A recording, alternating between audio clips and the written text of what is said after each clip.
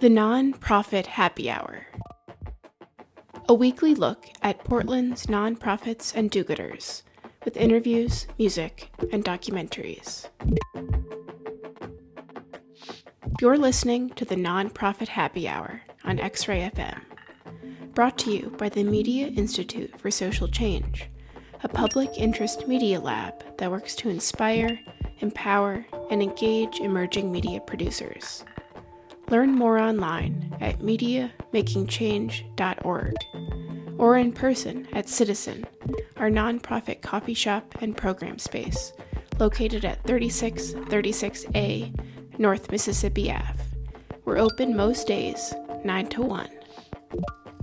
And be sure to check out our website for upcoming movie screenings and dinners with local media makers. Wednesday, February 21st, we're hosting a dinner with film producer Kristen Miko. The evening will be a great way to learn about the Portland media landscape, whether you're a filmmaker or consumer. Tickets are $25 and can be purchased on our website. I'm Rachel Miller Howard. On today's show, we're joined by Bob Van Dyke and Tara Brown of the Wild Salmon Center. This is the Nonprofit Happy Hour on X-Ray FM. I'm Phil Bussey. I am joined in the studio with two people from the Wild Salmon Center. Tara Brown is the Oregon Policy Associate, and Bob Van Dyke is the Oregon and California Policy Director. Welcome to both of you. Thank you for having us. You guys had to swim upstream to get here. It's cold and rainy, but hopefully snow in the mountains. Let's talk about salmon a bit. So 25 years as an organization. That's right. 9 million acres of salmon habitat, 71 rivers and streams have been protected. What does that, where does that leave you? Does that leave you optimistic, pessimistic about where salmon are and where they should be in terms of protections? It makes me excited and proud to be part of the organization, and it's neat to see the fruits of people's labor coming to pass. And we've got something that's neat about our organization, I think, is we work on the whole Pacific Rim. So we've done some work in Japan and in Russia, a lot of work, and Alaska, British Columbia, the whole North Pacific Rim. So it's inspiring to see people across the rim who really care about Pacific salmon. But I got to tell you, the if you want to see where salmon are disappearing, we've done a lot of work mapping where the runs are weak, where they're strong, and basically as you creep from south to north, as there are more people, there are fewer fish, and you put climate change on top of that, and it really doubly underlines the challenges we face. Yeah, I mean, it would seem as if you are addressing an issue on many fronts. Both climate change is part of that, but then also working with Russians and working with Canadians. I mean, you're working with different policies and policymakers, different attitudes. How does conservation of salmon, what is the attitude in Russia as compared to what it is in the Pacific Northwest? Yeah, well, I want to say to start with, I focus more on the Pacific Northwest, though I've been with the Wild Salmon Center a while. I think in Russia, there's two things. One is that there are a lot less people there. So there are really large watersheds there that are comparatively wild that we work in. So there's a kind of opportunity there in that places are unspoiled. And so there's a chance to as it were, get in on the ground floor or work early for salmon. At the same time, there's a much less well-developed NGO community there or nonprofit community that engages in advocacy or for fish or collaborative efforts to protect fish. So lots of opportunity in terms of quality of habitat and strength of salmon runs. But the main challenge there is really developing institutions that are focusing and caring about wild salmon. Yeah, and I want to keep talking about some of the macro challenges, but I also I need to get some things off the table here. So, Wild Salmon Center, wild versus farmed. Yeah, and I'd even throw in there hatchery fish too. Okay. So one is the fish are they spawn in the wild, and then they go out to sea, and then they come back. They're wild. Hatchery fish are generally raised in hatchery, then put into systems, and they go out to sea and return. And then there's just straight farm salmon where they're raised in tanks for their whole lives, etc. So our focus is really on the wild salmon because it focuses on really sustaining broad ecosystems. It widens the lens out to say, salmon aren't just about what's on your table, and they're not just about developing farms in which they'll be reared, but it's really about understanding how to sustain ecosystems where you've got these indicators. Salmon are a great indicator of the health of a whole ecosystem because they do have this enormous range from headwaters where they spawn to the estuaries where they rear to out in the oceans where they live for most of their adult lives. So it really broadens that focus out to say, look at the whole ecosystem. And that's really what we're concerned about in the end, as the salmon are an indicator for that wider ecosystem health. Is there an inference that farmed fish are not as ethically okay, or is that just not your concern? It's just a question that I've always struggled with. I think, so it's a great question. So there's all kinds of farmed fish that I think that really we have problems with. You may have heard about Atlantic salmon that have been reared up in Puget Sound, and recently, for reasons that aren't clear, these enormous pens that they have them in broke open and a ton of the fish escaped. So that's a very serious concern of ours, is bringing in a species that's not native, raising it in large numbers, potential escapement that could then lead to those really invasive species in some ways, occupying the wild salmon habitat and hurting the wild salmon runs. So I guess I'd just say we've got a yellow flag in the ground on farmed and hatchery salmon. Is not a red flag, I don't think, that says no, never, etc. But they're not a replacement for the wild salmon ecosystems by any means. Is it okay to order salmon at a restaurant? Sure, I think it is. We like the Monterey Bay Aquarium. They have a list that we generally agree with. Not always. We weigh in with them at times, and it helps direct your attention to salmon populations that are managed sustainably. So I do want to note we've had some concerns over the years about which runs they've put in there. But yeah, sure, of course. They're delicious. That's why we like salmon too. We like catching them as well. So I do, at least. You're a fisherman? I do, yeah. I don't fish a ton, but I do fish some. And Tara, I think, has actually done maybe more fishing than me. Yeah. I grew up in Alaska, so I grew up salmon fishing and halibut fishing, and so I love fish. So. And there's not an ethical conflict there? No, not for me. I mean, as long as you're doing it sustainably and properly, I think it's a great pastime. I love it. I love being able to go home and go fishing with my parents, and being able to cook a fresh coho on the boat. That's just amazing right there. So yeah, I love it. So let's pivot towards the broader view. Salmon population dropped to 3% of their historic numbers in the 1970s. Is that I read that correctly? It depends where, I think. Okay. So that's not a worldwide shift. Although I would note, and for readers, the real wonky readers out there, there's a great book called King of Fish by David Montgomery that's about the history of salmon. Really, there used to be enormous salmon runs in Europe and big Atlantic salmon going up European rivers. And now there are really remnant populations in Scotland and Iceland. There used to be enormous Atlantic salmon runs in the United States. You go back and read Emerson and Thoreau, and they're talking about the salmon coming up these rivers in New England. And those runs have had a lot of trouble. Now in California, particularly, and in some areas of Oregon, real reduction in runs. But in places like Alaska and British Columbia, parts of Oregon, Washington coast, Russia, certainly there are lots of runs that are prospering still. And what are species that are doing the best and species that are in the most trouble? Well, as I mentioned earlier, the most trouble usually is where there's been the most human development, and there are a lot of things that have hurt salmon. Not only overfishing, but particularly their habitat being destroyed, and that comes from all kinds of factors: dams that block access to their habitat, harm to their spawning rivers, building dikes in estuaries where they might rear. All those things lead to loss of habitat that they need to persist. This is the Nonprofit Happy Hour on X-Ray FM. This is Phil Bussey. I'm talking with two people from the Wild Salmon Center. Bob Van Dyke is the Oregon and California Policy Director, and Tara Brown is the Oregon Policy Associate. Bob, you brought in a song to spice up the day. I suggested Grazing in the Grass by Hugh Masekela, who's a South African trumpeter who died this week. And I think it's a lively and life-affirming song. And it also, he had a great life and a very productive life and was a champ against apartheid, too. So I think it's worth noting him. Let's hit it.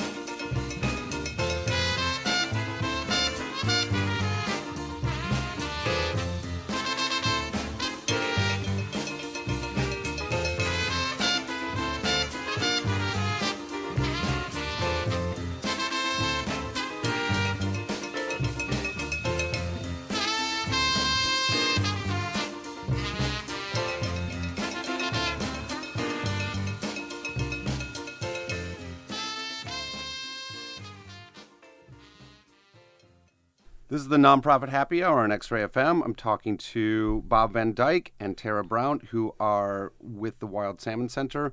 We were talking before the music break about where salmon populations stand now and how salmon populations are an indicator species of ecosystems. Let's talk about what Wild Salmon Center does. 25 years as an organization, 9 million acres of salmon habitat, 71 rivers and streams protected. How? How do you do that, and what does protected mean? So those are great questions. I would say the short answer is how you do it is with local partners. You don't do it by yourself. So that means finding the people in the places who love salmon, which oftentimes means fishermen. Might be recreational fishermen. It means commercial fishermen.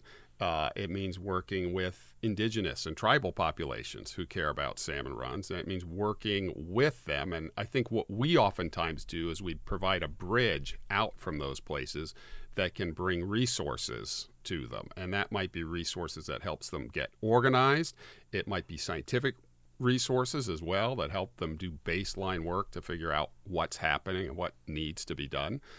It can mean funding at times as well. We have a communications shop. Sometimes we help with litigation. Sometimes we help with ballot initiatives, like we have one now that we're helping with in Alaska. So it varies on the place, but the short answer is really through partners. We don't have any, I think, secret sauce that leads to those outcomes or the successes we've had. It's really about working with and building strength in communities.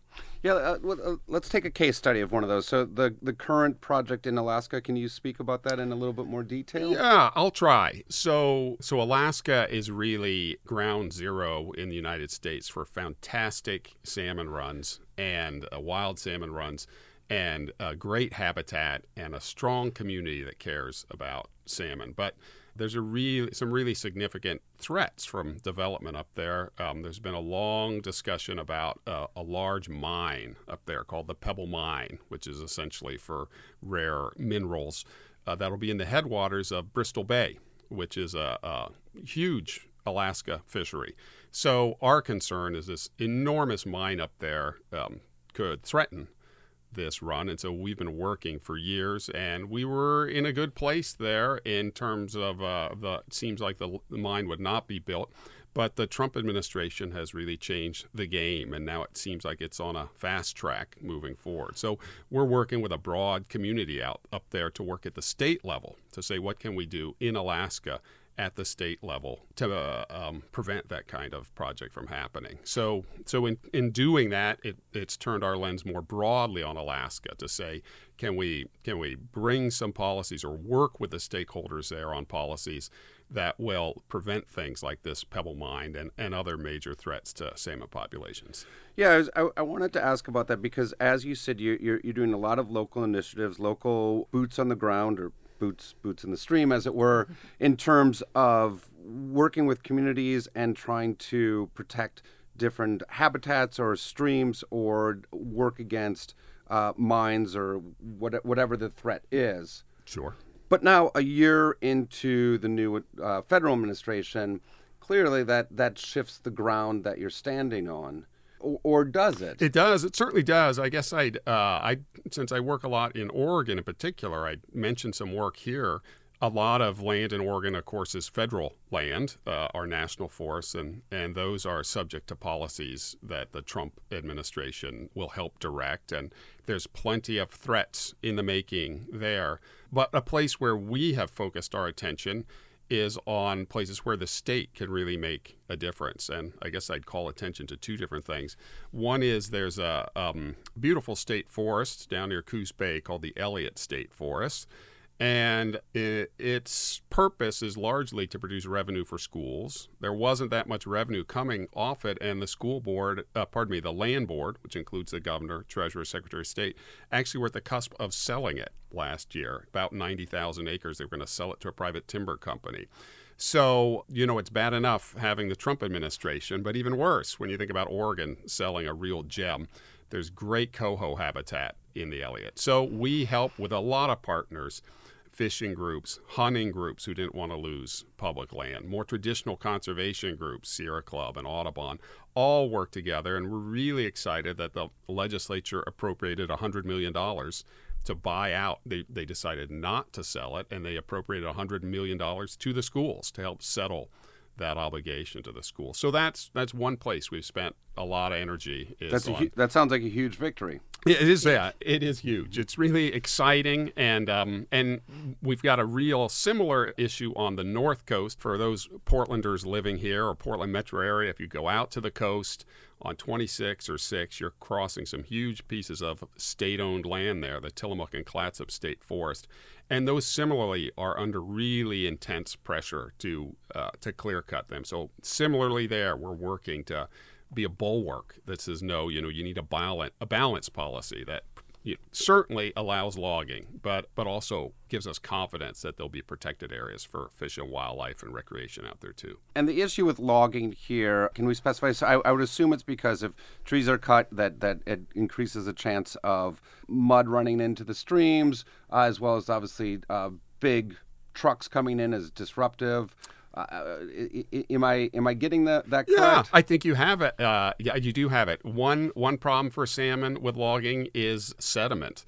That is, they need gravel, clean gravel to spawn in. And if that gravel's being covered with pulses of mud that are coming from landslides or clear cuts or logging roads, that's a real problem. And basically logging, depending on the terrain, how close you are to a stream, really increases the chance that will happen. Another problem is if you cut too close to a stream is the streams heat up too much. And so you lose control of the temperature if there's too much logging. So those are real serious concerns. So salmon aren't like me in that I like sort of a warm swimming pool.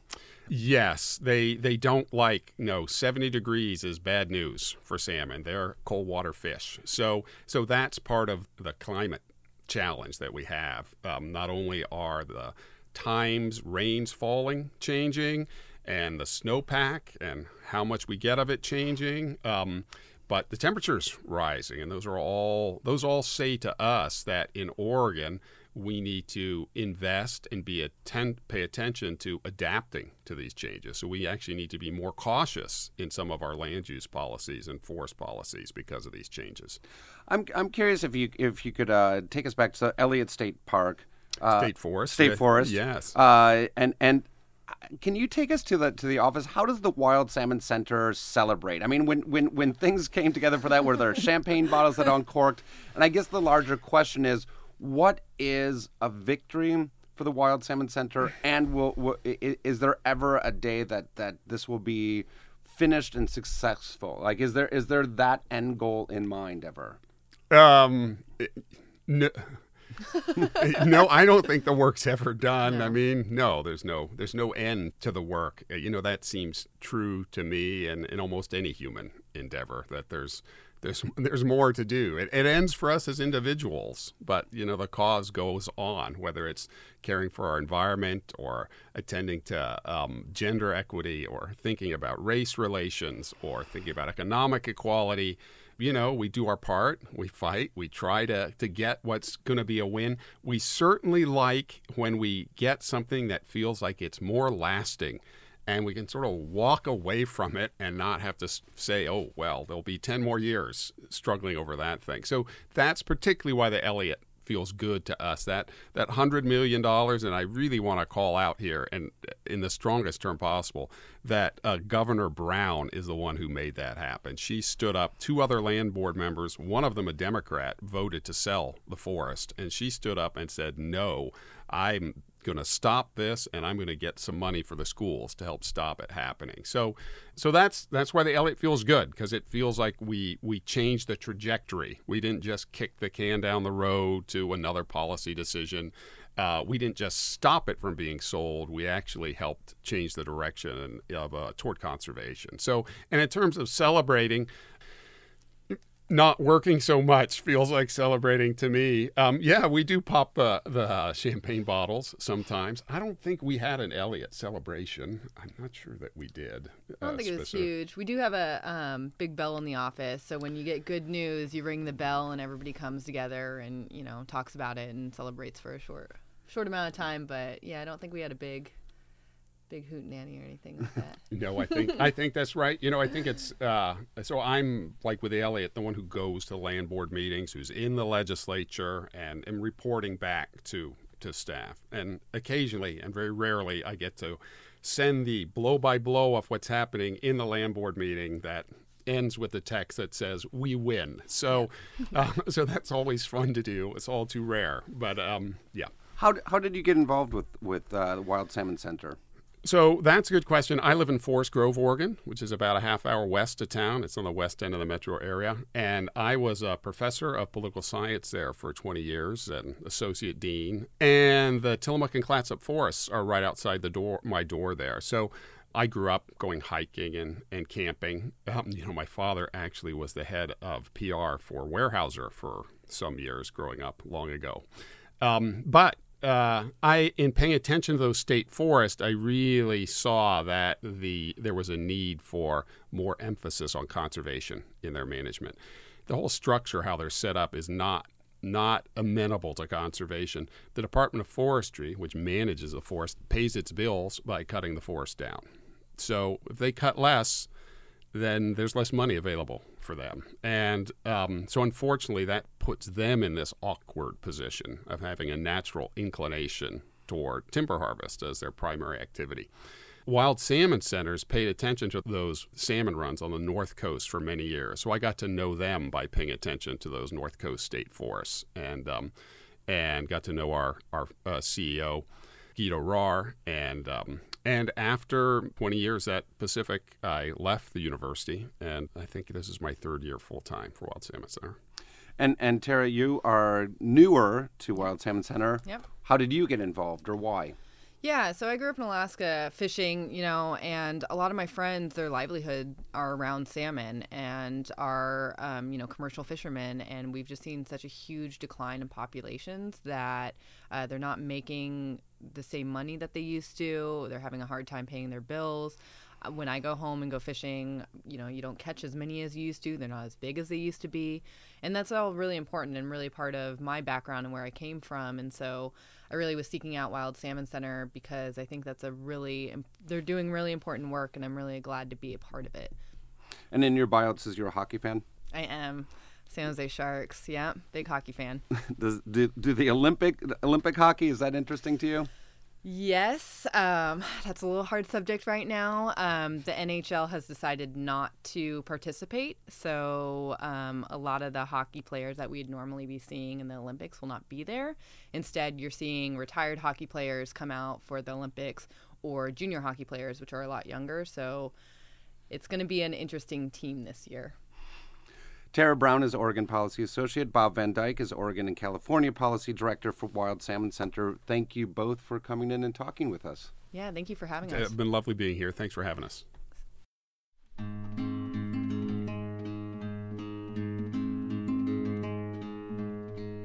Special thanks to Laughing Planet for supplying food for our last dinner with a local filmmaker, and to Winderlea Vineyard and Winery and Stormbreaker Brewing for the delicious libations. If your organization or business is interested in underwriting our show, please email phil@mediamakingchange.org. The Nonprofit Happy Hour is a production of the Media Institute for Social Change and KXRY Radio, X-Ray FM. Our host is Phil Bussey. Our producer and editor is Rachel Miller Howard. Archives of past shows can be found on our SoundCloud page. Questions, comments, or ideas about the show can be sent to info@mediamakingchange.org. Thanks for tuning in.